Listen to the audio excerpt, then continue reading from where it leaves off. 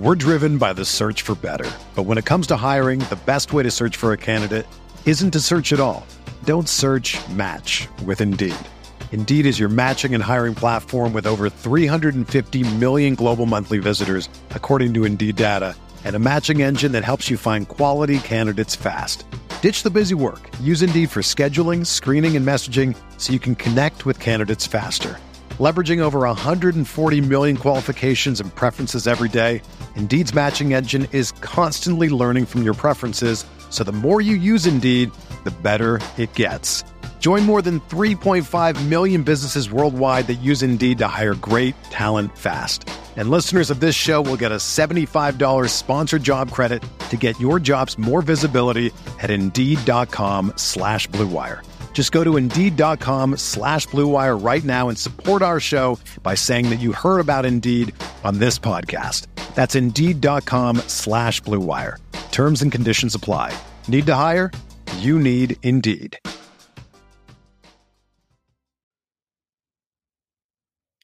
Welcome on in. This is the RotoWire Fantasy Football Podcast for Thursday, December 8th. I'm John McKechnie. That's Mario Puig. Today we are digging into all of the NFL Week 14 slate, all the fantasy tough lineup decisions that you got to make. It's a crucial week. Playoff time is just around the corner. A lot of bye weeks too, so tricky navigation here. We're going to get into all that here. Let's go.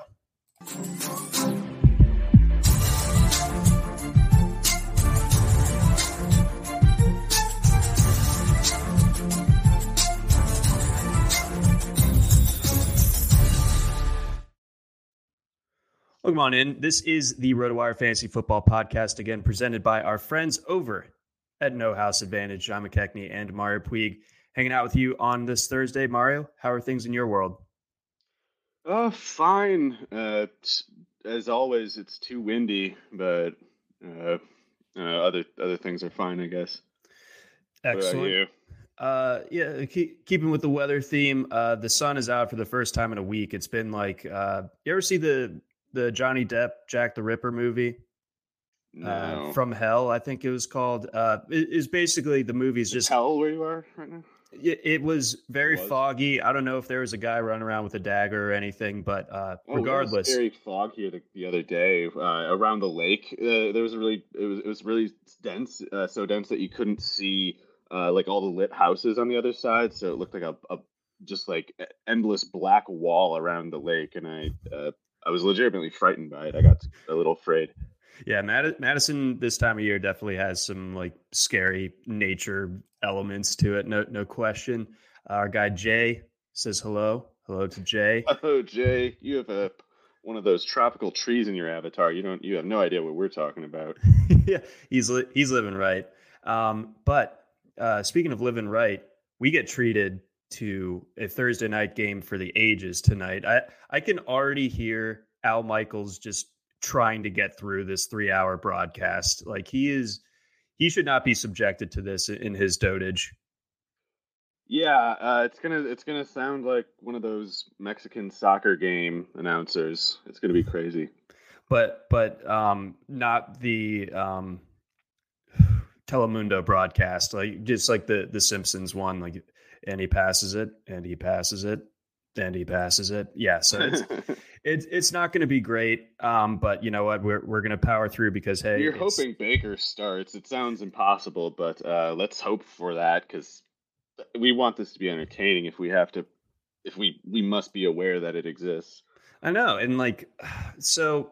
Okay, so to break it down, in case we haven't established it already, we got the Raiders going down to LA to face the Rams. Raiders now 6.5-point favorites. The Rams obviously go ahead and sign Baker Mayfield earlier in the week with the Matthew Stafford stuff going on, looking like he's probably not going to play again this year.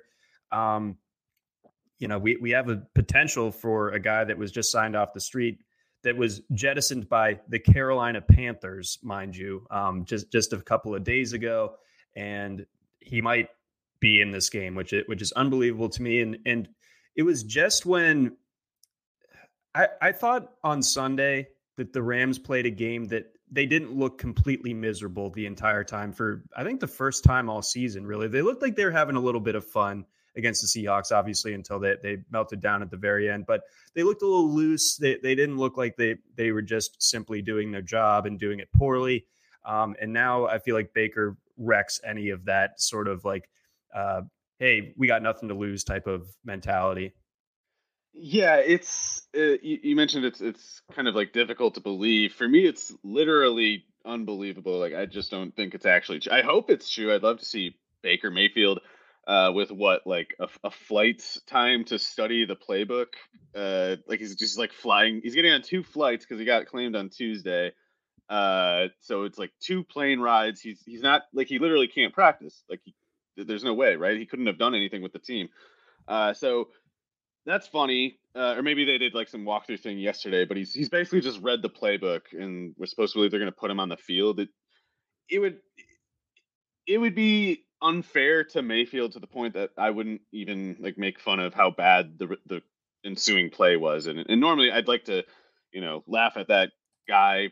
It's he kind of brings it on himself, being like like spoiled rich kid kind of attitude, and just like you're like almost what like 28 or something now. You're just acting like a child, a very rich child. It's just ridiculous. And yeah, I would imagine that if there was something to the Rams having some sort of like, improved morale for whatever reason, maybe rallying around Wolford a little bit, whatever it was, bringing in Baker Mayfield and just being like, you got to play for him now. It's like that's not going to appeal to anybody on the team. Nope. And Mayfield has not had a way of like making people like him, at least since his like Oklahoma career. So I think it literally doesn't even make any logistical sense. It seems impossible to me. So Schefter reported that Mayfield would play if Wolford can't play with his neck injury. I just think it might be a case of a team lying because they knew they could get a lie in the media, and maybe like this is McVay giving Schefter like so they if they have to go with Perkins, maybe the Raiders won't have like spent as much time looking at run defending at quarterback or something like that. Yeah, so some gamesmanship could be afoot. That's basically all the Rams have left in like with their hand for It's this like season. the worst magic trick, like smoke and mirrors with just no materials on hand. Yeah, it's a real Joe Bluth type of trick. It's not a trick; it's an Exactly. illusion. But He's trying to hide the lighter fluid. it's not going well.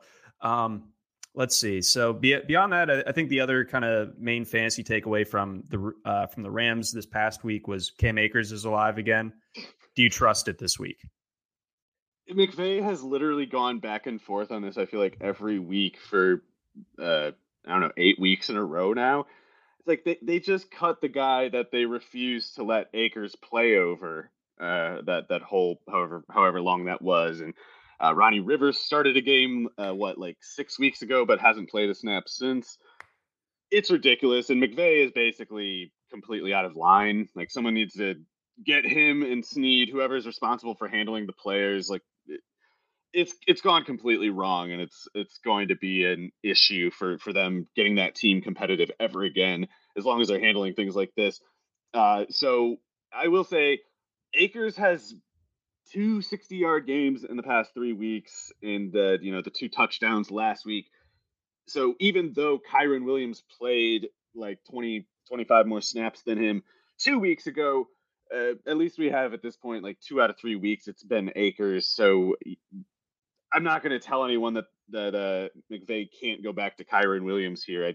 He could go to Ronnie Rivers here. He doesn't need a reason. He's not going to give anybody any like warning on it. He's not going to have a justification because there isn't any. But he is liable to do it anyway.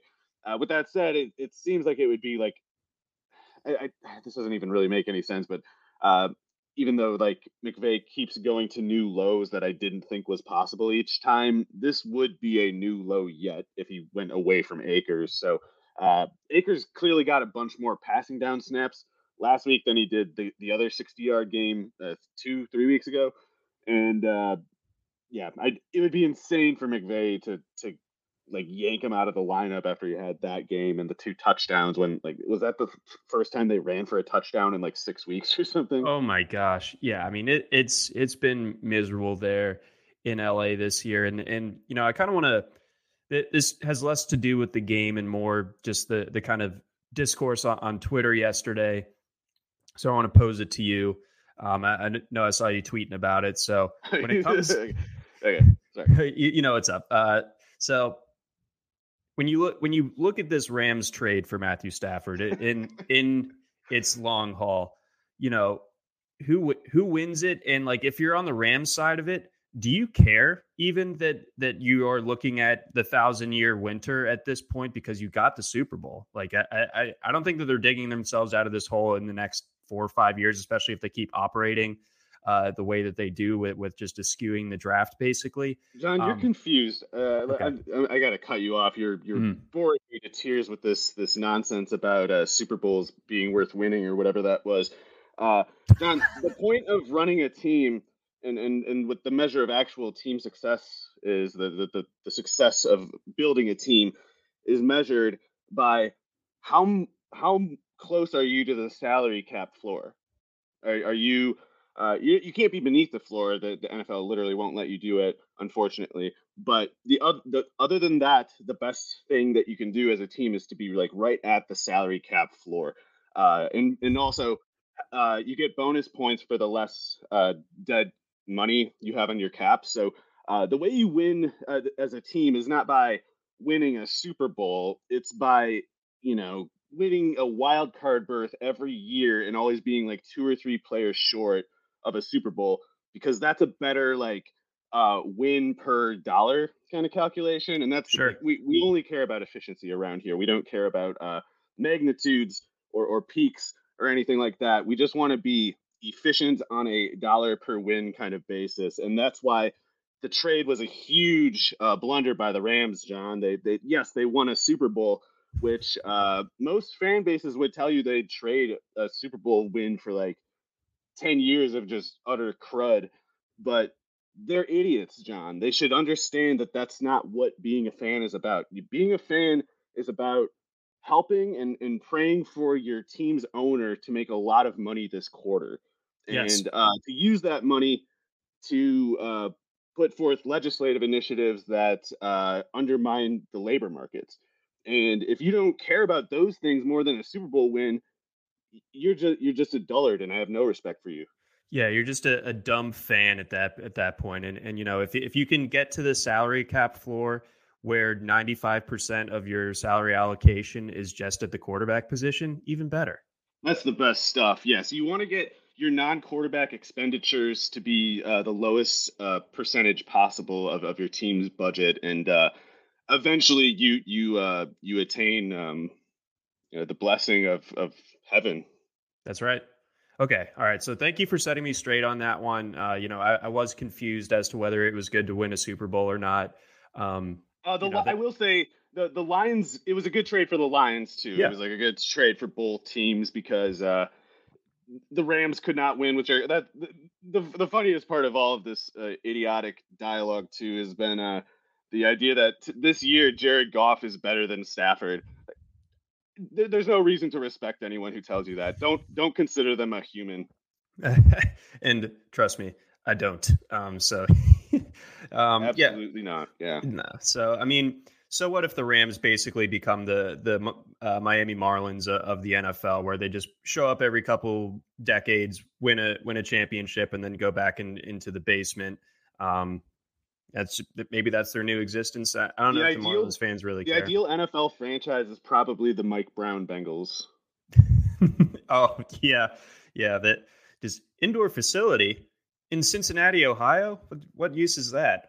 Let's just go to Kentucky and hang out or something on a steakhouse that floats away.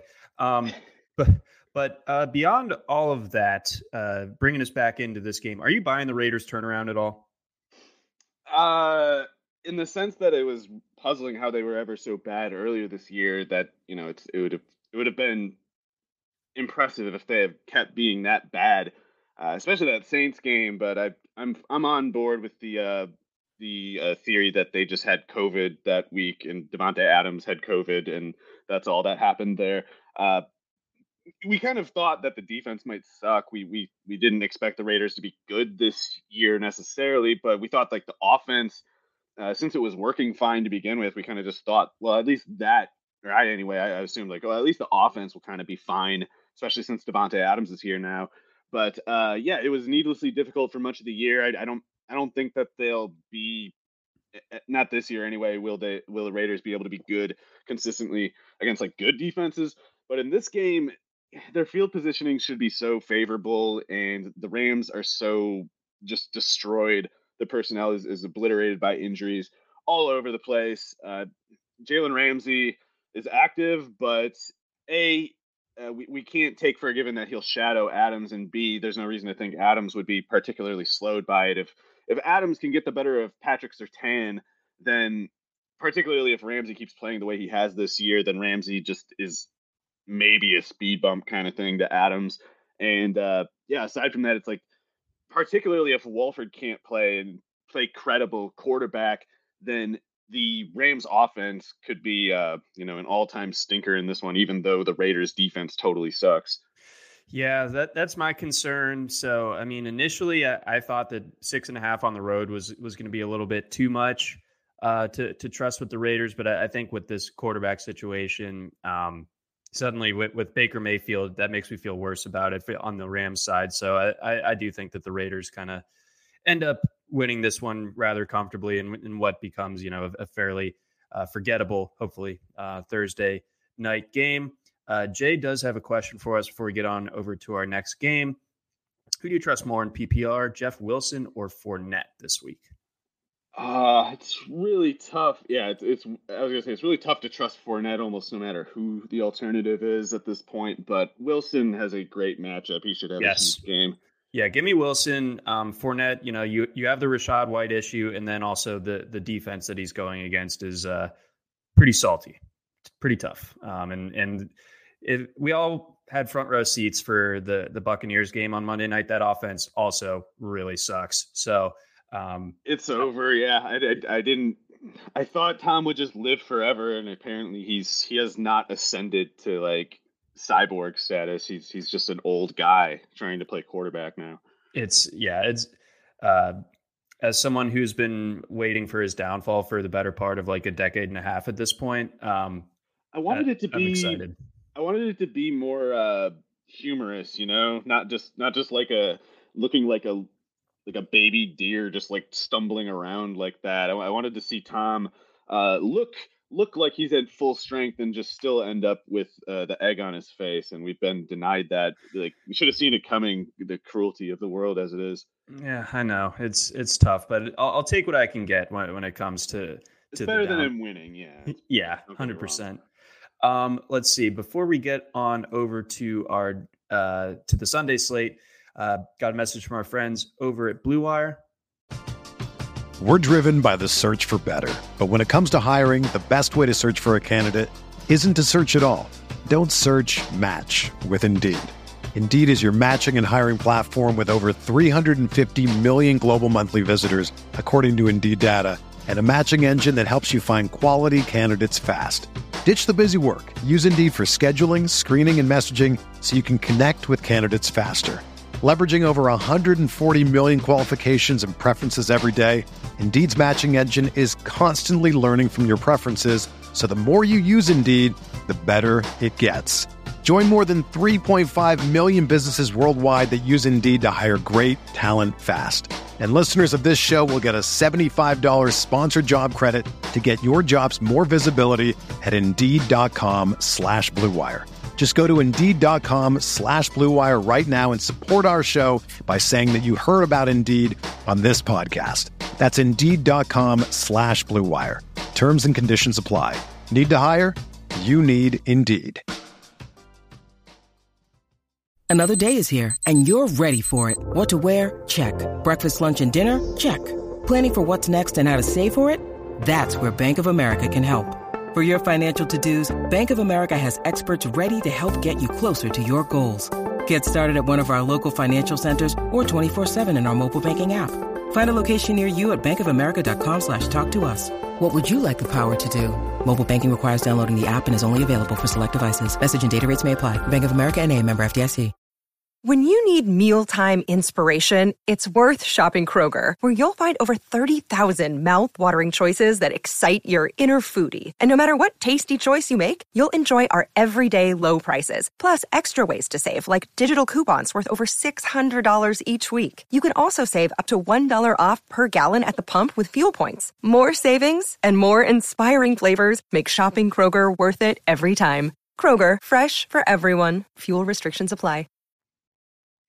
We also have a message from our friends over at No House Advantage. No House Advantage is changing the game by offering the most dynamic fantasy sports platform available today.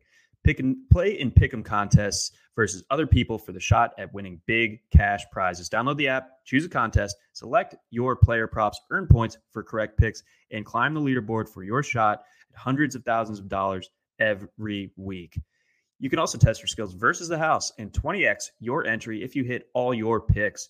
Bet on up to 5 player prop over-unders or individual matchups across every major sports league, including NFL, NBA, MLB, PGA, MMA, and NASCAR. Sign up with the promo code NHAWIRE. That's NHAWIRE at nohouseadvantage.com, or download the app on the app stores and get a first deposit match up to $25. Make sure you check out No House Advantage today and experience daily fantasy sports redefined, because it's not just how you play, but also where you play. You don't want to miss out on this. All right, onward to Sunday. So we got kind of a short slate this week, as everyone who's tried to set their lineups already is keenly aware. 6 teams on a bye this late in the season. Not great for fantasy purposes, but we're going to figure it out here. So we'll start things out in Orchard Park. We got the Bills 9-point favorites against the Jets. My take, Mario, this is the game that Mike White officially comes back to earth. And I think that the Bills, with a little bit of extra rest, hopefully Josh Allen a little bit closer to 100%, they just kind of take care of business here and kind of reestablish themselves. Because I feel like in recent weeks, the Chiefs and now the Bengals have kind of entered the discussion as the best team in the AFC. And I think the Bills kind of say their piece here on Sunday against a tough divisional opponent. Yeah, the Jets defense is definitely legit, so it'd be surprising if even full strength Josh Allen got them to an easy, quick lead. But if nothing else, then over the course of the game, the Jets defense should kind of just get gassed and kind of just keep getting worse and worse field position every so many drives. So, yeah, particularly given the home field, and I forgot to check if Von Miller was back yet. He's done for the season now, actually. Oh my God, what the hell happened? So I think right.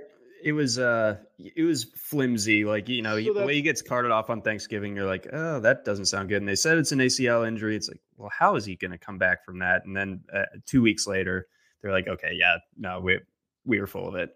Anyway, they still have a pretty good defense. They still have good defensive line depth. Not having the star players is not great, but like you said, Mike White, he's better than Zach Wilson. That's just not saying enough, and not especially not against the defense as good as the Bills. And being on the road, it's a tough setup. So I also think Zonovan Knight, not that it would be a bad look for him to struggle here with such an unfavorable setup, but I've seen a lot of stuff about him being like some big deal now, and I really don't believe any of it. And I kind of want to keep tabs of all the people pushing this one, because it's so silly. Like this suggestion now that Zonovan Knight's ahead of Michael Carter. Like Michael Carter started ahead of Javonte Williams at North Carolina. Zonovan Knight was splitting the backfield with Ricky Person at North Carolina State. And he's got some of the worst size-adjusted speed, size-adjusted workout metrics. So interesting change of pace player, which is, what Michael Carter is too. But Carter is just so clearly superior. I can't believe some of the things people are saying now. Anyway, it's easy to imagine the Jets getting shut out in this one. So I guess my piece on Zonovan Knight is I think he's useful for fantasy for the rest of the season if you're hurt at running back. but I don't go any further than that. Like, I don't think that he's going to be on my draft radar next year, especially with Breece Hall coming back, even though he'll be coming back off the injury. I do think that Michael Carter, like you said, easily the superior talent. But I think Knight, it seems like he has a role, if nothing else. Yeah, they're trying it. They're trying it, and he had that 40-yarder, so they're going to keep trying it, but he's never going to get another 40-yard carry in the league, in my opinion. Okay, so good to set the record straight on that one. Jay has one more question for us here. He needs 2 for a flex in PPR here between Hollywood Brown, Deebo Samuel, Donovan Peoples-Jones, and Rondale Moore. So, sorry, just a second. That's kind of tough. So Deebo, even with Purdy, I think Deebo, you're locking in there. I don't trust that Rondale is going to be 100%. So between Hollywood and DPJ, I think the Browns first two. Yeah, Hollywood for me as the other one. So Deebo and Hollywood. Peoples-Jones, like, I think he's interesting. I think the Browns will eventually get on track with this offense, but I don't think it's this week. I really don't. Let's see. I think we pretty much tidied everything up for that game. Let's get into that Browns-Bengals game. In fact, so the Bengals 6 or 6.5 point favorites, depending on what book you're looking at. They're at home. I've seen a lot being made about how Joe Burrow hasn't beaten the Browns yet. I think one of the more kind of resounding losses of this entire season was the Bengals game on Halloween night against the Browns. I think they're a completely different team right now. And, I think that was like their first game without Jamar Chase. So Chase is obviously back, looks great. It seems like they aren't losing a lot without Mixon. I forget if he's back or not this week, but Perine is definitely playing a credible RB1 type of role for Cincinnati, and Burrow is, kind of tapping into that late season form that we saw a year ago. So I think the Bengals just crush them. I don't know what to make of the Deshaun Watson thing. If he becomes vaguely the player he was supposed to be, then it should be a close game, one that the Browns could easily win. Last week makes that whole question, for me anyway, like impossible to sort through. So I have no idea what to make of that. I don't really want to just dismiss the potential of Chubb kind of taking over the game on behalf of the Browns offense, or rather like making it a game on his own. But yeah, like you said, the Bengals are much better than they were the first time around. The Browns could be worse even with Watson back, and even though that the emphatic opposite was what was assumed all year, or at least most people anyway. So I think I almost like Perine more than Mixon. It might just be that Perine's got fresh legs from not getting however many 25 carry games Mixon has in the past 3 years. But Perine's done really well, like you said. Seems to be a better pass catcher than Mixon, which I really didn't expect. No, coming out of with the respective two of them coming out of Oklahoma. But Perine looks pretty slick. He looks like a lot more coordinated than he did with Washington. I remember with Washington, maybe it was just their stupid field, but when he was with Washington, he'd always be like losing his feet all the time. And when you watch him, at least this year, he seems quite the opposite. Like he's really cutting and stopping and starting really well.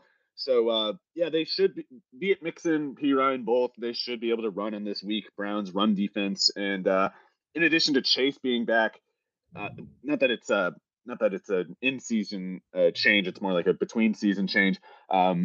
People might notice that Burrow has been running quite a bit more this year than he did last year. He's been running almost like he kind of did at LSU, which he's obviously not like he's not even probably like a Mahomes level runner, but he's a lot closer than people think. And that wrinkle didn't exist in last year's offense. Like he was still coming back from that knee. So if Burrow can keep leaning on that escapability, especially if that's a way to kind of like offset whatever liabilities Zach Taylor might have as a play caller, the Bengals could be pretty tough. And I got to give credit to Taylor too. He's definitely been calling a better offense the past couple months than he did to start the year, or that he did any year previously. Burrow ran for 12 touchdowns his last 2 years at LSU.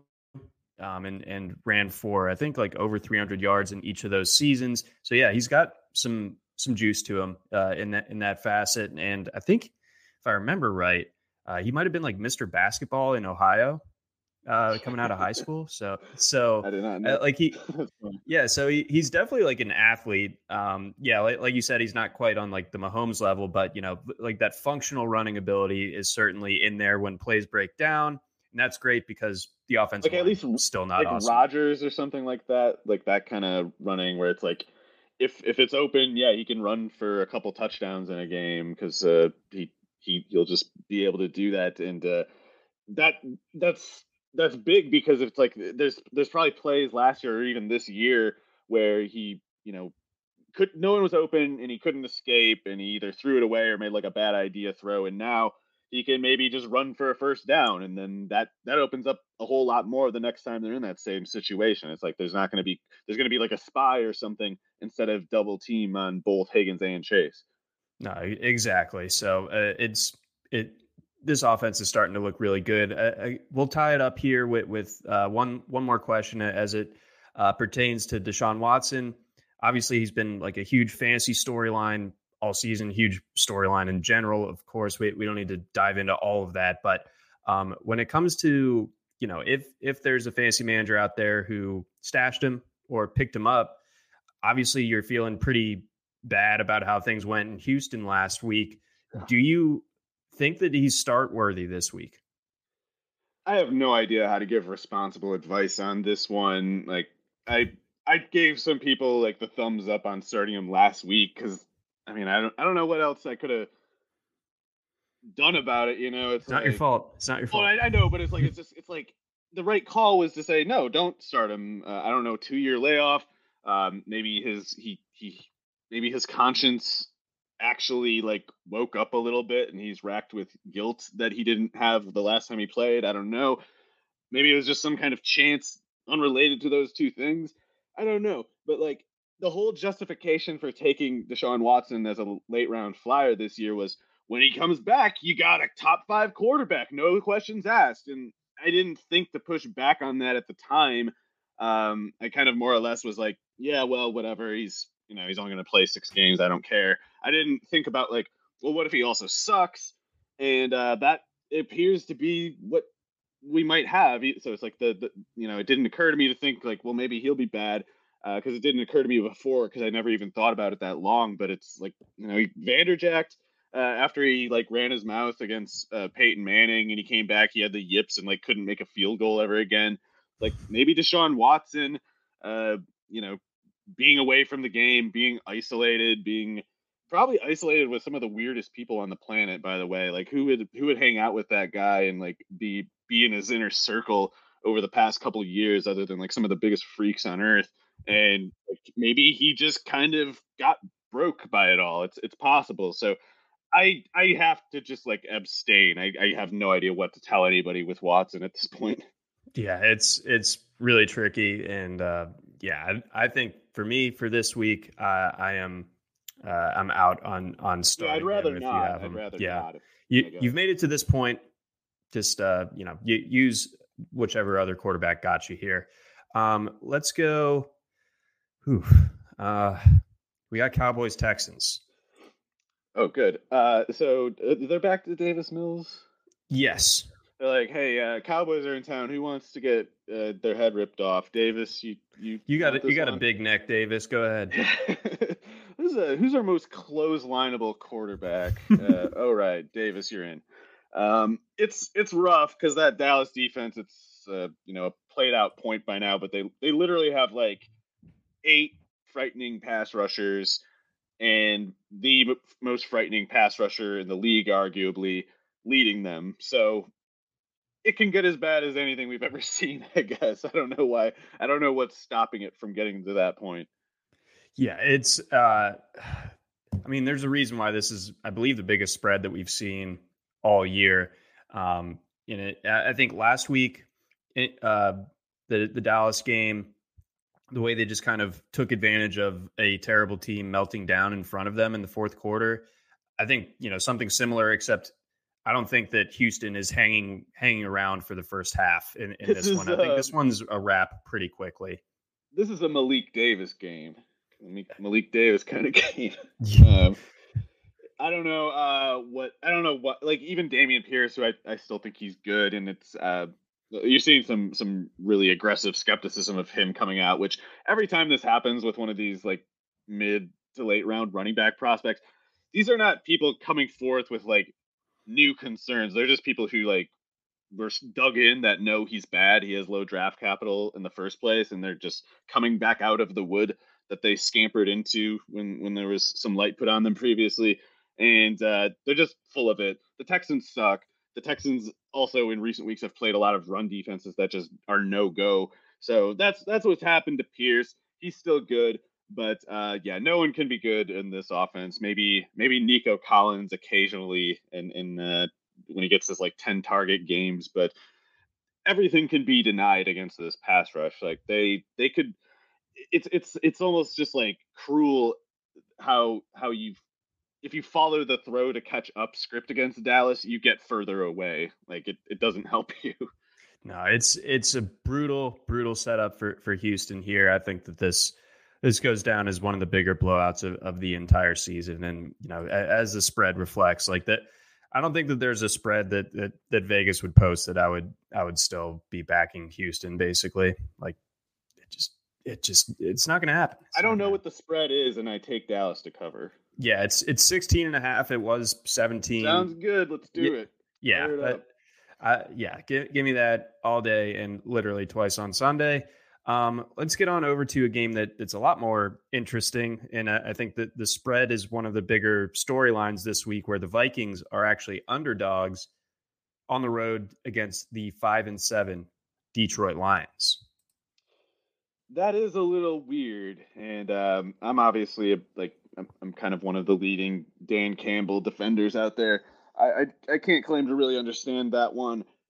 The last time they played, it's easy to forget this because the Vikings ended up winning, but the Lions were basically whooping them all game, and Justin Jefferson was like just blanketed by Jeff Okudah, which is of course absurd. And you know, even as far as Jefferson having a bad game and Okudah covering him, it didn't happen because of Okudah stopping Jefferson. It was more like many times this year, Kirk Cousins has just played poorly. I don't know why we know where the decline has happened. It's not Jefferson. He's just insane. He's basically Jerry Rice, I guess.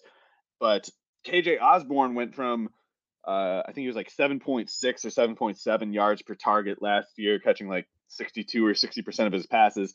He's now down on a greater target volume, I want to say, too. He's doing something like 5 yards a target and catching like half of his targets. So that decline in Osborne alone explains why the Vikings offense has been dysfunctional and why Kirk Cousins' yards per attempt has gone down and his completion percentage has gone down.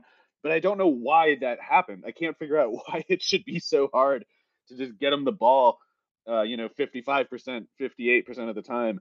6.5 yards a target, even at the worst. So it seems to me there's something about the scheme that just doesn't suit Kirk Cousins' ability to throw, especially to the middle of the field, especially in like base functions in structure. So I at once would say like this Lions defense is kind of just nothing, and Jefferson should go off if I know he didn't already once this year, but that just means you're that much closer to being out of luck. I think anytime you get a bad game against Jefferson.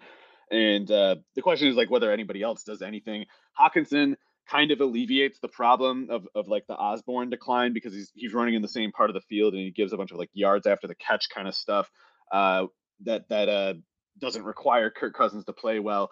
But yeah, I'm just trying to figure out, like, being in Detroit where Goff is sometimes good, better than Stafford, I would even say, John. And at home, when he's better than Matt Stafford, maybe that could kind of provoke a bit of a shootout, even though the Vikings defense has been pretty good this year. And if it does, at that point, I guess I don't just take it for a given that Kirk Cousins keeps them in it. But even with the Lions getting the better of the Vikings for 90% of their first game, it still felt wrong the whole time. It still was like, how is this happening? This doesn't make any like it's the Lions. I don't think Cousins is good, but I've never seen him be this bad either. So I don't know. Maybe I don't want to pick the Lions to win or cover or whatever, but I do see it in as far as like the Vikings do suck. I just think it's not likely to be against the Lions that their point differential penalty like shows up in their record. Right. That's more against the Cowboys of the world. As we saw a couple weeks ago. I'm weirdly on the Lions. I think that the line is so strange and unexpected that I'm just gonna take it as it is and just kind of go with it. But fair enough. It could obviously go backwards. I don't think that good games against the Giants. Oh, John, listen to this. Sorry, maybe this has something to do with it. I guess both sides are dealing with a fair amount of illness, but at least as of Wednesday, there was C.J. Ham, Danielle Hunter, this Theo Jackson fellow, Patrick Peterson, Harrison Smith, all out with illness. So I don't know. Maybe there's something to keep an eye on there.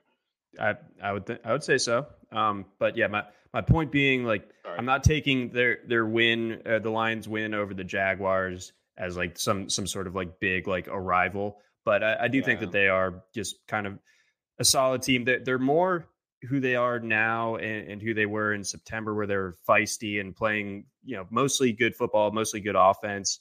I think October, with each passing week, we're kind of putting that in the rearview mirror. So I give the Lions a good chance to win this one and to cover it, even though, like, you just see the record disparity, 10-2 versus 5-7. You're like, how possibly? But I think there's a reason behind it. Let's see here. One quick defense question. We, a couple of really good ones here. So this is tricky. The Chiefs, they are playing in Denver, and Seattle is hosting Carolina. I know that Foreman was a little bit dinged up, didn't practice yesterday, as far as I know. So there's, I think really good cases for either, but I lean Chiefs. I think that the Broncos offense is just that bad. Yeah, I think I'd lean Chiefs too, and they have I think a little bit more convincing of a pass rush maybe. Like I know Nwosu's done well, but for Seattle, but the Chiefs have just a lot of ammunition in the front seven. They sure do, and it's just not going to go well for Russell Wilson, who I saw on the internet this week has less touchdown passes than he does toilets in his home this year. So you must have like 5. He's got like toilets. 12. He's got like 12 toilets. Like there's never a line for the bathroom at Russell Wilson's place, but at the same time, toilets. It's a lot. What the hell do you want 12 toilets for, freak? Yes, some of them are for show. Ornamental. But hey, don't use that toilet. That's just that's a decoration bathroom. That's the one. That's my prized possession. I got it from the first Jackass movie. This is the one that Dave England used. But moving on. Not that cool. No, he's not even close. I don't think he's even seen Jackass. Let's see. One other item that doesn't totally relate to this week because they're on a bye. But the Falcons are making a change at quarterback. Yeah. Did you see this? I don't know if Arthur Smith was like planning on making this change at a certain point in the year, but as much as Mariota was really bad, and as much as I don't know, as much as I liked Ritter within reason as a prospect, like at some point with quarterbacks, I kind of just like have to throw my hands up because I don't know what the league thinks, and the league will, the league will know more than me about quarterbacks. I'll say that. Like, there's some cases they do. In some cases they're so stupid about quarterbacks themselves that just any random person on the internet could do better. Like, say, like, for instance, take Mahomes, not Trubisky. I'm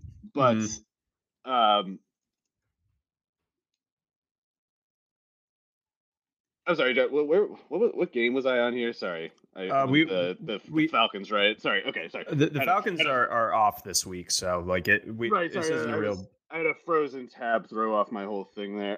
Anyway, the Falcons, that Ritter fell to the third round, I don't mean to make that sound like he's definitely bad just because the league thought he did. I mean, like they've definitely like Dak Prescott fell to the fourth round, and the only reason he did was because, or rather, the only reason he fell to Dallas in particular was because the Raiders took Connor Cook earlier in the same round. Otherwise, Dallas would have took Connor Cook over Dak Prescott too. So that Desmond Ritter fell to the third round doesn't mean that, like, if you liked him as a prospect, that you have to just defer to the NFL's judgment. Like, they get stuff wrong all the time at quarterback, but it still is not a good sign that he fell as far as he did. He's not a young quarterback prospect. Like, he's at least 23, I want to say. 4 years. He looks older than me. He started 4 years, so yeah, of course he wasn't going to be young, and he did improve over those 4 years, but it's concerning to me that Ritter came into the NFL too skinny at that age. It's like if he was a junior, third year early declare, and he weighed at 6'3", 208 or whatever, I'd be like, oh, whatever. He's going to bulk up eventually, kind of. But at his age, he has to bulk up to get to like 210 at 6'3", which means he's skinny and he can run. He's got like the 4.52 40 or whatever, and he plays quarterback kind of like technically well, I think, but just kind of worried that he's a case where maybe like the tools just aren't going to, like he's not skilled enough to project very well for the particular like tools that he has, and his ability as a runner. I don't know how much you can leverage that with the kind of frame that he has. Like, he has the same 40 as Mariota, but Mariota is like 10 plus pounds heavier than him. So they're not going to necessarily be able to lean on Ritter as a runner the way they had been with Mariota. Like, he might need to throw a little more than Mariota, which, that's welcome news if you're a Drake London investor, but it might get kind of uglier yet, even as bad as Mariota was. Yeah, because, also, like, in addition to, your prospect analysis there, like, there's the fact of the matter that, not a ton of weapons there in Atlanta. And this is his first taste of, NFL starting quarterback. And he's coming from Cincinnati. It didn't look awesome against Alabama last year. So, I mean, I'm not saying that dooms him because, I mean, they were so overmatched in the trenches and everything. But yeah, I'm skeptical about Ritter being a proverbial fast starter. And if he does start fast, I think it comes back to earth rather quickly. Well, I think I'm more interested in him for like next year. We'll see what's up. But I think that this is basically the Falcons. They got to a point, they got to their bye, they were able to assess where they were within like the pecking order of the NFC South. They're not eliminated from contention yet, but the way that they've been playing, I think that they are probably starting to realize that they were in over their skis the first 6-7 weeks of the season, and they are a little bit more who we thought they were. So I think that explains the move. And yeah, I don't see this going particularly great. And I don't think that this is like good news if you're a Drake London haver, anything like that. Let's see here. Moving on to our next game, we've got the Eagles and the Giants. Speaking of the Eagles, Jay wants to know if Hurts has passed Mahomes in the MVP. So looking at the odds, Mahomes is actually still the leader, but Hurts, is pretty close behind. Plus 125 for Mahomes at DraftKings, plus 175 for Hurts. So he's right in that mix. You can still get Burrow at 9-1. That interests me. Yeah, I would put Burrow ahead of Hurts and probably Josh Allen too, even though I know he's had a rough go. If Josh Allen has like 2 good games and the Bills get home field advantage, that's all it would really take with him too. That's it. Yeah, that's a good point. I mean, he was like the prohibitive favorite to start the year and, up through the first 6-7 weeks of the season, but obviously it's slowed down a little bit. Hurts and Mahomes and now Burrow have overtaken him. So Allen checks in with the number 4 in the MVP odds right now. Let's see here. Touching back on Dak Prescott for a second, would you feel comfortable starting him this week given the potential blowout game script?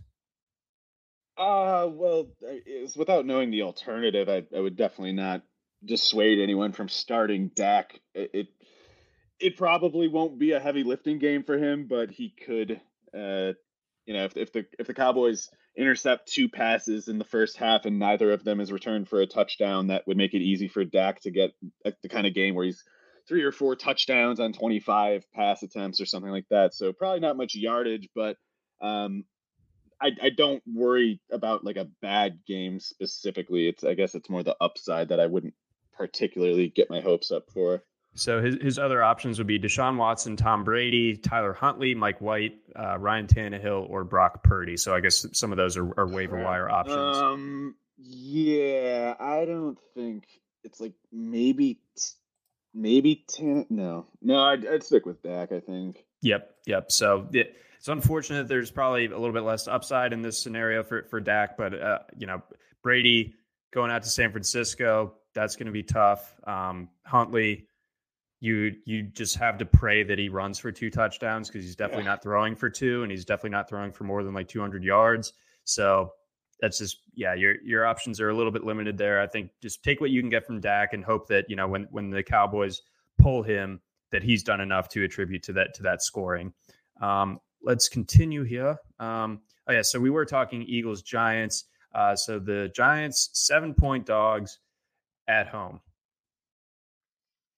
Yeah, that's probably correct. I mean, they're a team you have to take seriously, even if you're the Eagles, but the Giants are just they've been overachieving. We knew that. We knew it would have to correct at some point, and even if they're still playing pretty well, which, they're not an easy win against, even when you beat them, even if they're due for more losses. With that said, the Eagles they're certainly one of the teams that I would be least worried about sleepwalking into a game. Like, I know they lost to Washington. They had a close call with Indianapolis.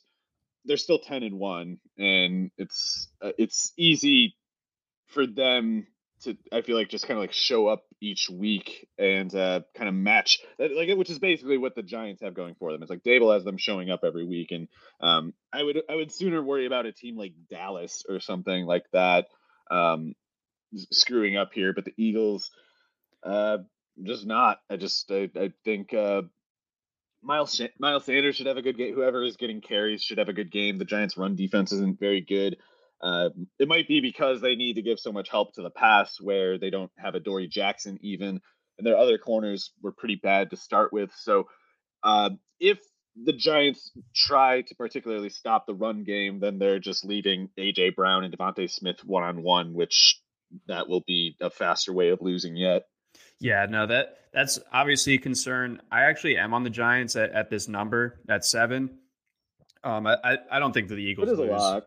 It's a lot, and the Giants have been good against the spread at home, and the Eagles have not played particularly well on the road as it goes with the spread. They're just 1-4 against the spread on the road. They're coming off such like an emphatic win last week. I definitely agree with what you're saying, where they aren't going to take their foot off the gas. Maybe that Indianapolis game was sort of their wake up call to not do that and to take everyone seriously, especially when you have a divisional game against a team like the Giants that is going to be giving 100%, even if they don't really have the talent to really match you.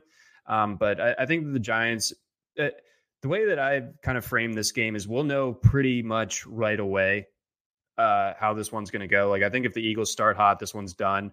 But if they get off to a slow start, that's exactly where the Giants want them. And then we see like kind of a slog where the Eagles win like 20-16. And it's like kind of tough all the way. Yeah, that could happen. I just I look at the Colts game and the Washington loss as more just what happens in most seasons to even most good teams. It's like, most good teams lose 4 or 5 games, and the Eagles, it's getting harder and harder to find where they're going to lose this year. So I think they kind of, we're facing more likely, we're just facing like a regression, kind of like a bad luck stretch. And I think they weathered it pretty well. The consequences pretty minimal. And so the Giants are going to be a lot, like, I think Dable will have them pretty frightening and like more up to what the Eagles are now, but it's just too many injuries in the secondary and not enough, they have Darius Slayton and the A.J. Brown role, Yeah. So that's certainly not. And I like Slayton, but it's just a little bit overexposed in that capacity. 100%. No, that's totally fair. And then, if the Giants have success, generally it's because Saquon gets going. Yeah. Obviously, the Eagles were able to slow down Derrick Henry last week. Do they replicate that this time around? Well, it seems at the very least we can say that the Eagles' run defense looks a bit different with Sue and with Linval Joseph there than it did beforehand. And in other words, they might have made the Jordan Davis injury kind of like inconsequential until he's back. Whereas before they signed those two, they were getting beat up on the ground quite a bit. So if that's over, I was talking about this with Jim on the radio Friday or Saturday, sorry, where sometimes it's actually good for Saquon Barkley to maybe face a better run defense, a better base run defense, because if that other team decides, hey, we don't really need to sell out to stop Barkley, we have a good run defense. Let's take like a balanced approach on defense. That actually helps Barkley a little bit because he just needs that space made for him, and even though he's he's like a big guy who will break tackles and stuff. If as a defense you sell out against the run and specifically make your containment and gap alignment such that you're just trying to keep Barkley in front of you all the time, he kind of won't get out. Like he kind of run into traffic a lot. Whereas when you play a regular base defense and you don't sell out against the run, he's more likely to get like one linebacker in a one-on-one matchup and he can make that guy miss or run him over. He's more likely to get away from the swarm of tacklers in any case. And that's when Barkley's at his best. So if the Eagles try to do like a balanced defense thing, they just make it more likely that TJ Edwards or somebody gets one-on-one matched up in the phone booth with Barkley. And if he doesn't make that tackle, then Barkley can go the rest of the way. So I don't worry about the matchup that much, even though the Eagles' run defense is looking a lot better. But it's still an ongoing concern of a team just kind of selling out to stop Barkley because it's the smart thing to do. Yeah, no, exactly. So well said there. I liked that breakdown. Let's see here. Got a couple of questions. Tim has been patiently waiting, so we got you, Tim. From the waiver wire of these options, who do you like? Let's see. I think he means Slayton, Chark, Corey Davis, Demarcus Robinson, Zay Jones. Chark, obviously, recency bias would lead you there, but recency bias could have also gotten you a Demarcus Robinson a couple weeks ago or a Zay Jones last week. So yeah, I'd go with Chark because it's a home game for Detroit, and he is the kind of receiver that, at least for Dantzler, like Dantzler's. Wait, is he on IR now? I think he's coming off of it. I think I saw. So Dantzler is tall and lanky, like he can probably defend Chark underneath, but Chark's not really playing underneath anyway. Chark's more so running kind of like posts and flies, and Dantzler really can't run with Chark. Patrick Peterson might be able to, but we got to keep an eye on that illness with him. So a home game Goff is a really good start for Chark, and the other guys on that list I feel like just kind of don't even have that kind of thing going for them. It's mostly like difficult circumstances for them. Yeah. And what was I going to say? The over-under in that Lions game is like 52.5. So like yeah, let's go with Chark. Yeah. Let's just play the percentages there. Another question from him, between Waddle, Gabe Davis, and Chris Olave. We're picking one from this list. I'm having trouble. I'll say I'm not too. We're having the connection monster back. Is making an appearance. I would go with Waddle. I'm just gonna say them in some kind of order here. I think I definitely get Waddle in, and Andrews second, Olave third. Yeah, I'm going Waddle, Andrews, Olave in that order for me. John, are you there? In the event that my feed is going through, I'm just going to take the liberty of moving on to the next game. Oh, John's on his way back, it appears. So sorry about that, folks. I think we're going to just move on to the Chiefs, Denver really quick. because it shouldn't take much time. Chiefs are going to win that one. The question is how much. The Broncos 3-9 when something like 18 points per game would have them like 10-2 or whatever. It's incredible. They'll need to score more points than that against the Chiefs, however, and their actual ability to do that not established to this point, to put it nicely. So let's say Chiefs by 35 or something like that. Good luck, Denver. Seattle, Carolina. I guess that one's not a very even game either. We got the Panthers with Sam Darnold, I guess, is better than what's his name and that other guy. So that's interesting, I guess. But MVP Geno doesn't care either way. He's gonna. What is this? 6 down to 4. Wonder why that is. Kind of concerning. I guess that might be due to the Kenneth Walker injury. That is a big deal, I suppose, especially with Travis Homer beat up. Hey, there's John. Hi. John, I started talking, so I kind of just skipped the Chiefs-Denver game and started talking Seattle, Carolina. But yeah, anyway, I was surprised to see, it looks like upwards of 80% of the bets are on the Seahawks, and yet the line has dropped from 6 to 4. So some Mr. Moneybags guy maybe is on the Panthers a little bit. I'm on the Panthers too. Yes, I'm on them to cover. I think Seattle has obviously been a lot of fun. I think they've been one of the most fun stories in the entire league this year. They've got some really interesting young players, but I think the Panthers, they don't have Baker Mayfield anymore.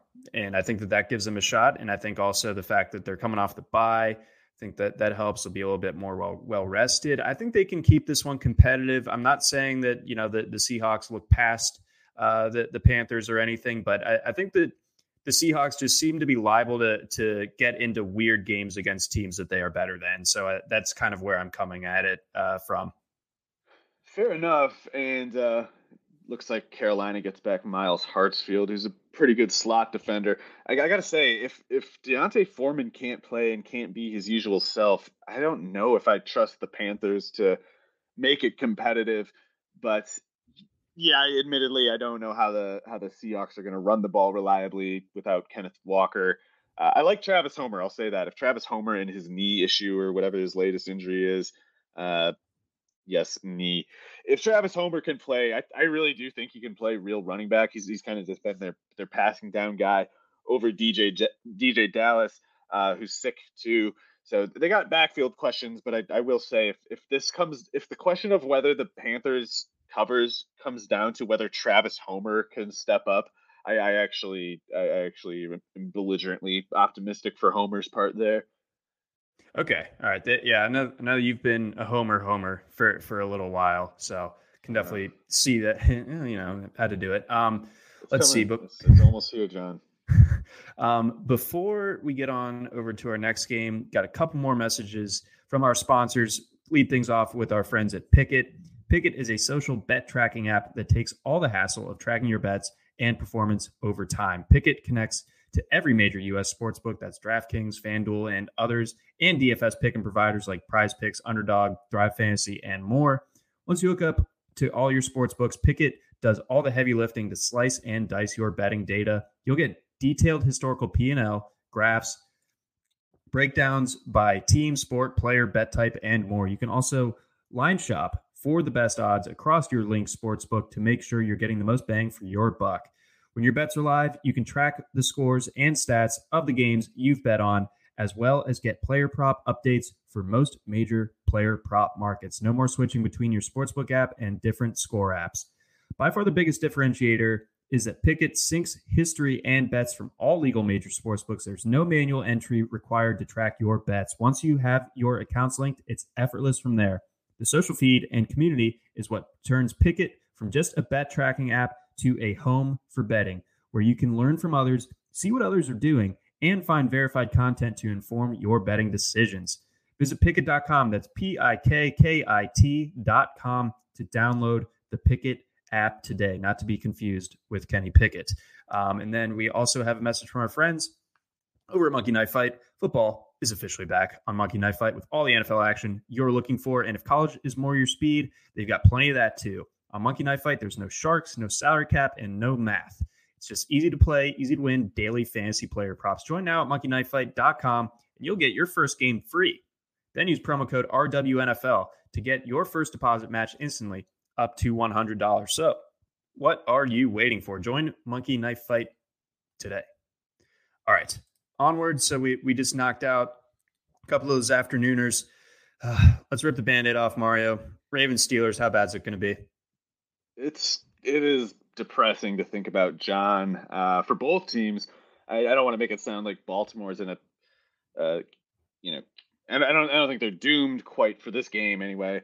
Kenny Pickett is still really bad, and this is a really weird defense that the Ravens have, and I have decided again I hate their defensive coordinator, John. But because at the very least, like these non-Humphrey corners, it's like something needed to be done differently, and that includes the game planning. Like there's too much that they're giving up at the non-Humphrey cornerback reps, and it's driving me crazy. And if it makes Kenny Pickett look passable for another week, I'll just be inconsolable.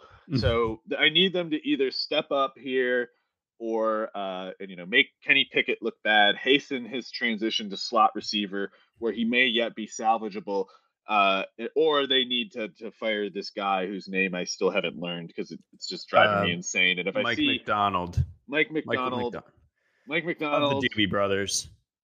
That's great for him. The Steelers, if they get like George Pickens running against whatever that Houston one who I can't learn the name of either, if I see that, he hasn't been playing much. Pepe. Okay.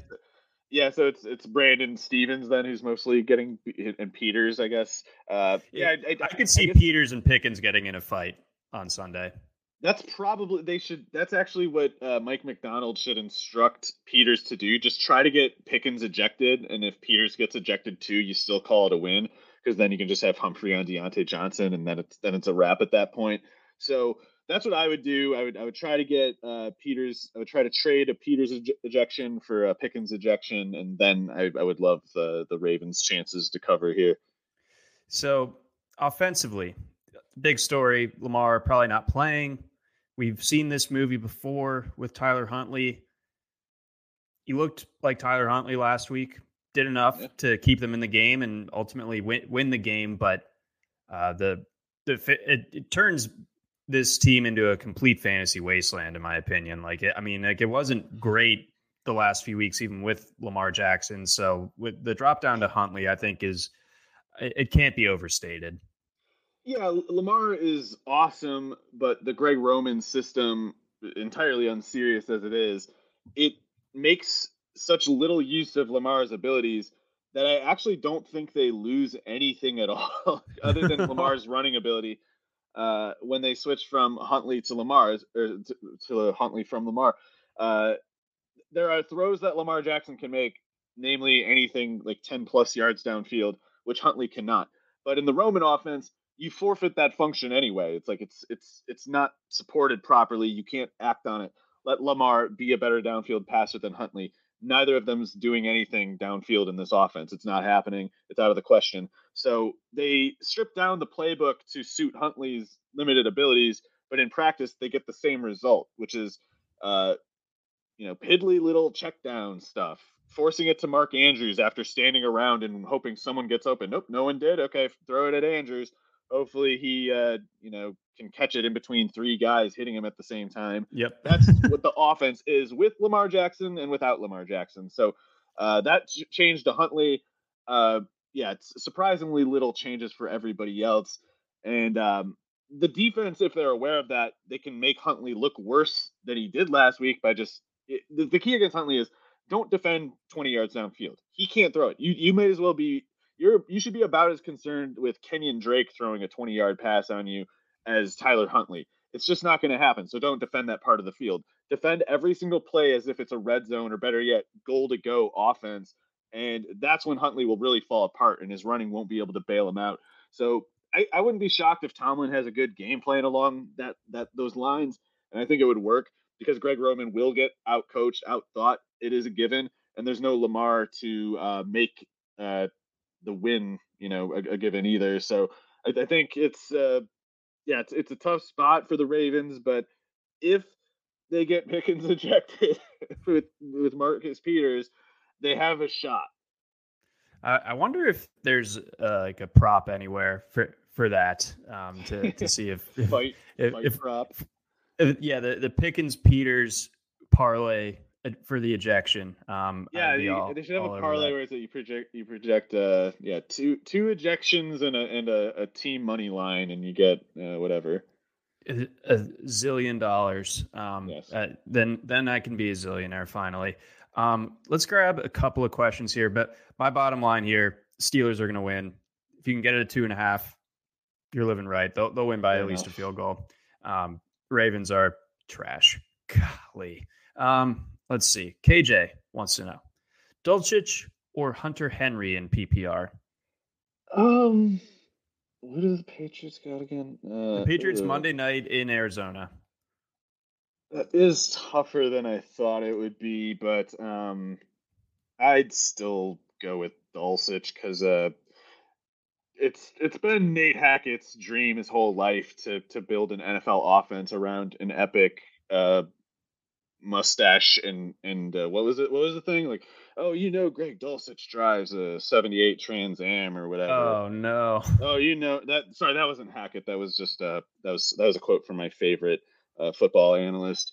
I can't remember his name, but Greg Dulcich. I think he's only like an average kind of player, but Nate Hackett really has nothing else. Him and George Patton, they said this year, like, we're going to make this the Dulcich offense. They're doing it. They're living the dream. They're not letting anyone stop them. No, they're not. So give me Dulcich as well. Matt Leahy, no relation to Jim Leahy as far as I know. Thoughts on Rachaad White versus Jamal Williams in PPR this week, with considering that he already has Swift starting. So I think you diversify and go White, but because also for what it's worth, the Vikings, I'm pretty sure it's safe to say, their run defense has been better than their pass defense. So not that that's going to stop Jamal Williams, or not, and even more so, not that that's going to like make anything a given with Swift. But I would definitely go with Swift over Williams. And yeah, like you said, John, at that point, I'm pretty much locking on to White just because I don't think the odds favor the Detroit cumulative backfield having like a second spot to give that's more than what White will have. So it's like Swift might be the wrong choice, but once you make that choice, it's like I got to go with White the other way. Exactly. So that's where I'm at with it as well. Let's hit Titans Jags. Yeah. Okay. What is the? Let's see. I kind of we got the Titans to play. I know that looked scary last week. I was shocked that he came back in. Yeah, there's no reason to have him in this game. And if there's no Trevor Lawrence, there is no game. So Titans win. Question is like by how much, and do the Jaguars manage to like destroy Trevor Lawrence's career by needlessly putting by getting him to develop some sort of like chronic midfoot condition after having him play on a busted foot. It's not great. What's going on there? And I hope they don't do that. Yeah. Here I was like a week ago saying like this was the start of the Trevor Lawrence era, but yeah, I underestimated how cursed the Jaguars are. So, oh well. We got 3 more to get through. We got Bucks Niners to lead us off here. So, are we Brock Purdy pilled? I will say I'd be surprised if Purdy were worse than like Nick Mullins, CJ Beathard types. Not going to take it for a given that he's better, but I would also figure that. I mean, CJ Beathard was a 3rd-round pick, but no one liked him. Everyone thought that pick was awful. Nick Mullins was not as good at Southern Mississippi as Purdy was at Iowa State. Not that Purdy was like great or anything. He like regressed over time, which that was weird to me. Yeah, that was concerning, and it wasn't for like a lack of pass catcher help really. So that's all concerning and stuff. But Shanahan, I think, with personnel like Deebo, Kittle, Ayuk, McCaffrey, we've seen Mullins and to a lesser extent Beathard have enough decent starts that and Garoppolo was also mediocre enough himself and still yet producing that I would be kind of surprised if the Purdy switch just like totally undid the 49ers offense. Like I just don't think Garoppolo is good. It's like he can let a system conduct itself, but he at most will ever be like a product of a system. So Purdy probably is safely worse than Garoppolo, yeah, but I think that same fundamental the nature of the offense always was like a system that exists and has some other players stepping into it. Like I don't think they go down with Garoppolo exactly, whereas Tom Brady just seems done. And yeah, I don't know what the Buccaneers can do really here. I mean, they might be able to get like Mike Evans in the slot or something like that to just be taller than Jimmy Ward, but I don't know. Everything you think through, and also they've had a bunch of good matchups over the year that they haven't been able to capitalize on. So give them a bunch of bad ones, and it's hard to see why this would go right for the Buccaneers offense.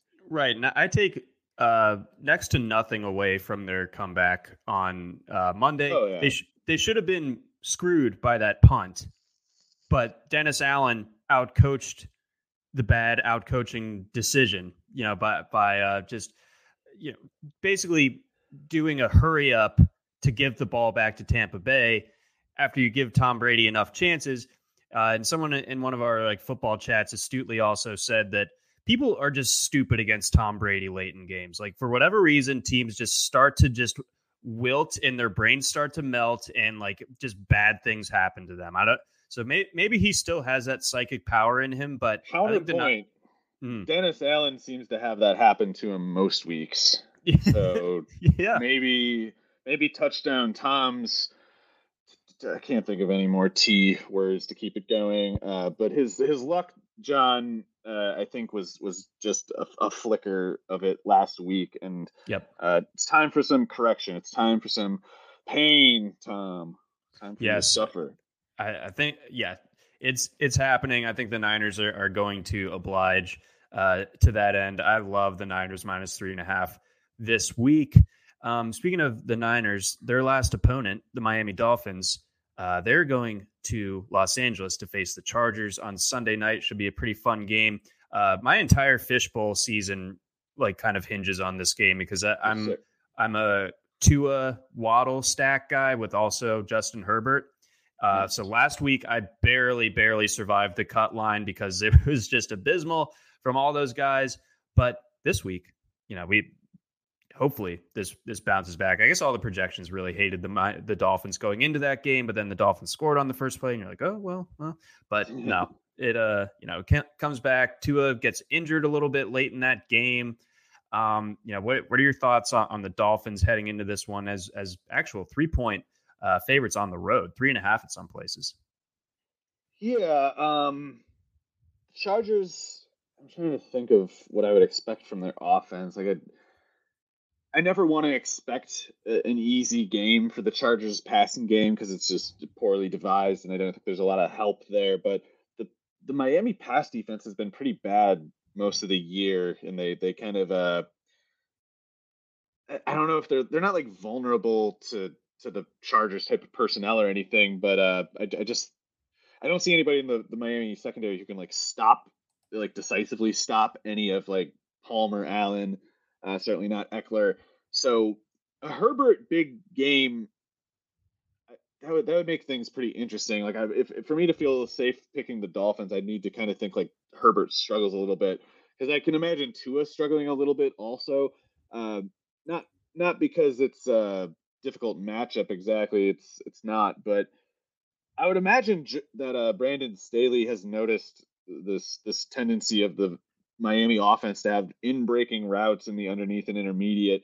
And until the Dolphins show another wrinkle, I guess you'd want to just kind of keep a robber or two in that part of the field to just kind of sit on those routes and make a downfield throw instead until he can prove it anyway. And so Jeff Wilson, I think, has a big game, and I think the Dolphins will be able to run the ball. But as far as Tua just like picking up right where he was before the 49ers game, I don't know.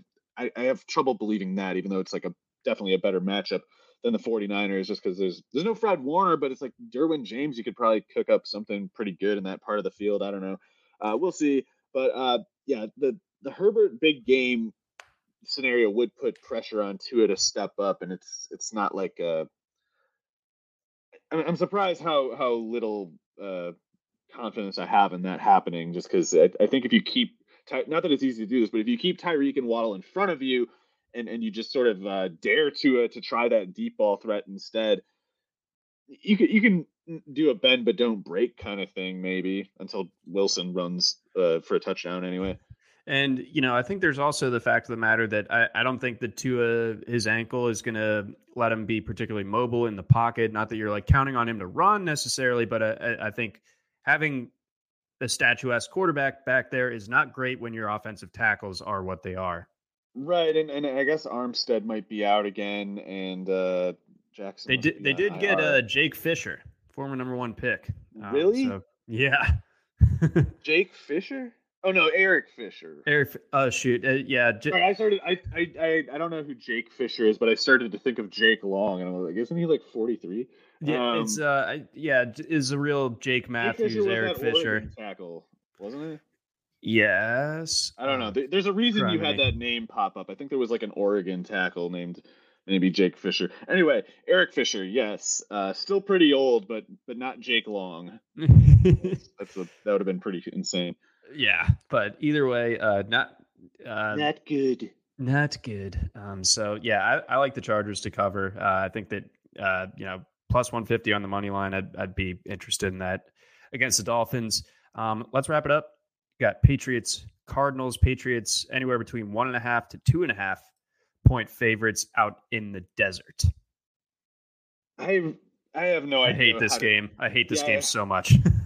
It could be a really ugly game because I think Belichick's defense is largely kind of like outdated. There's some things that he's doing with his past defense strategies that I kind of hate, but I think it's exactly the kind of thing that Kingsbury's offense might struggle with, like basically just press man coverage where, A, you do the press part pretty well. You actually get some effective jams, and B, you credibly defend the first 10 yards. Like, don't get me wrong, none of those corners can cover DeAndre Hopkins one-on-one, and Marquise Brown, he's dangerous too.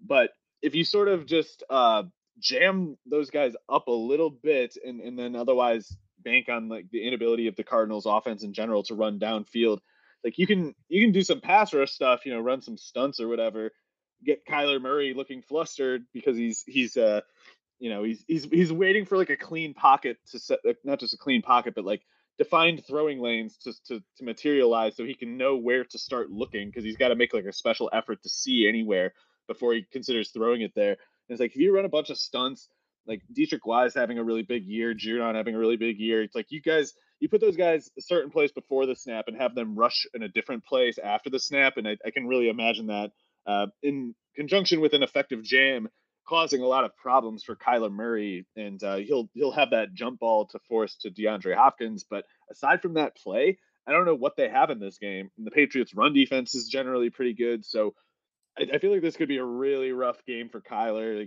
There's going to be a ton of Call of Duty viral posts and things like that. The part that's more confusing for me is the Patriots offense, and like I don't think the Cardinals defense is good, but they have some talented players, like especially at linebacker. It's like Isaiah Simmons and Zaven Collins can make big plays. Budda Baker is obviously quite good. I think Vance Joseph is a very good defensive coordinator, but that's all that they have going for them. And just the same, I can't trust the Matt Jones offense to take advantage of something if it's there. And I don't know what it means that the Cardinals mostly run zone coverages. Like I don't know, like does that I don't know what that means for Mac Jones exactly. But Mac Jones, it would be pretty disappointing if he had a bad game here, even though there's certain parts of the Cardinals defense that are pretty good. They've generally struggled to cover the middle of the field, especially the tight ends. So That's why I had to pause about that Dulcich Henry question. It's like normally Henry I don't like at all, but Arizona just does not defend the tight end at all. So maybe even Hunter Henry could do something. And if Hunter Henry has a good game, then at that point, all you really need is Mac Jones to have a good game from like one of Parker or Jacoby Myers, ideally two, of course. But he only really needs one of them to be good in this game to project for like a 230, 240 yard kind of thing, which is actually like a start with Mac Jones. It's like we're just hoping to get to like 250 yards and 2 touchdowns, and it'll be a big success if so. But yeah, it's just Vance Joseph is a much better coach than Matt Patricia, so it can go wrong from the New England side too. No, it definitely can. It's tough to trust New England. I was just kind of thinking back through my head while you're talking there. Why are the Patriots on national TV so much this year? Like that, Tom Brady's been gone for a while now. Like we can kind of stop pretending that they're an interesting franchise. Like this is like their 4th national TV game this year. Like, yeah, it's like when they lose, I'm not like, haha, I don't feel like I'm getting it. Yeah, I don't even have the Schadenfreude anymore. It's like they bore me. And then I don't get it for Cliff either. I mean, he looks so just exhausted all the time on the sideline. I just feel bad for him now. And again, to be fair to Cliff, he has made some changes, not enough, but more changes than I thought he had in him to his offense. Whereas Steve Keim, the guy that just lumbering oaf who is probably the owner's caddy or something. Like I don't know why they like him so much, and they show him in Hard Knocks just like hanging out in the box, and the owner's telling him bad jokes or whatever, and Steve Keim's just like, oh, this is great. And it's working out great for the Cardinals as well overall, but I think they lose this one in a really ugly game. It's just ugly suits Belichick fine enough. Yes. It's not going to suit Kingsbury as well. No, so that's where I'm leaning with it too. If you can get it at 1.5, great. I still like the Patriots at 2.5 too, though. So yeah, in on that. The Cardinals have like a negative home field advantage too. They've won like 8 home games in like the last 3 seasons or something. Like it's I don't know. It's no bueno. One last thing to touch on here. Chaka chimed in here at the end. A quick Raiders backfield question. Who is the handcuff for Josh Jacobs? Is it Zamir White or Amir Abdullah? I was tempted to say Brandon Bolden, but he hasn't been playing offensive snaps really at all. Right. He hasn't played an offensive snap in something like 3 or 4 weeks, and only like one in the last 5 or 6, something like that. So I think if you need like somebody to give you points now, it's Abdullah, because he's playing something like 15 to 20 snaps a game anyway. I don't know how much that number can go up if Jacobs isn't playing. It could probably go up to like 25, 30, probably not higher than that.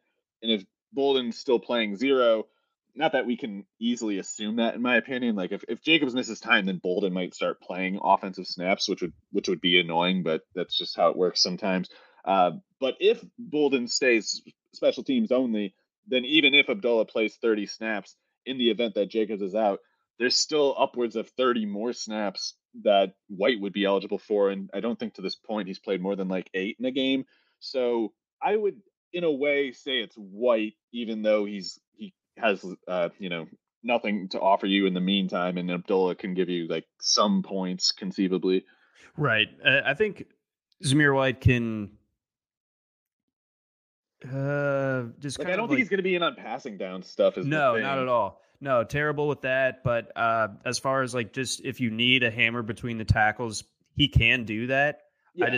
I don't know if I mean, you're definitely not going to get the returns that you would with Jacobs in those setups. But I mean, Bolden probably would play snaps because Abdullah, like Jacobs is getting a lot of passing down snaps. Abdullah is a passing down specialist, but Jacobs is still getting a lot of passing down snaps, which means if Jacobs is out, it's not just the 20 carries. It's like upwards of 20, 25 routes.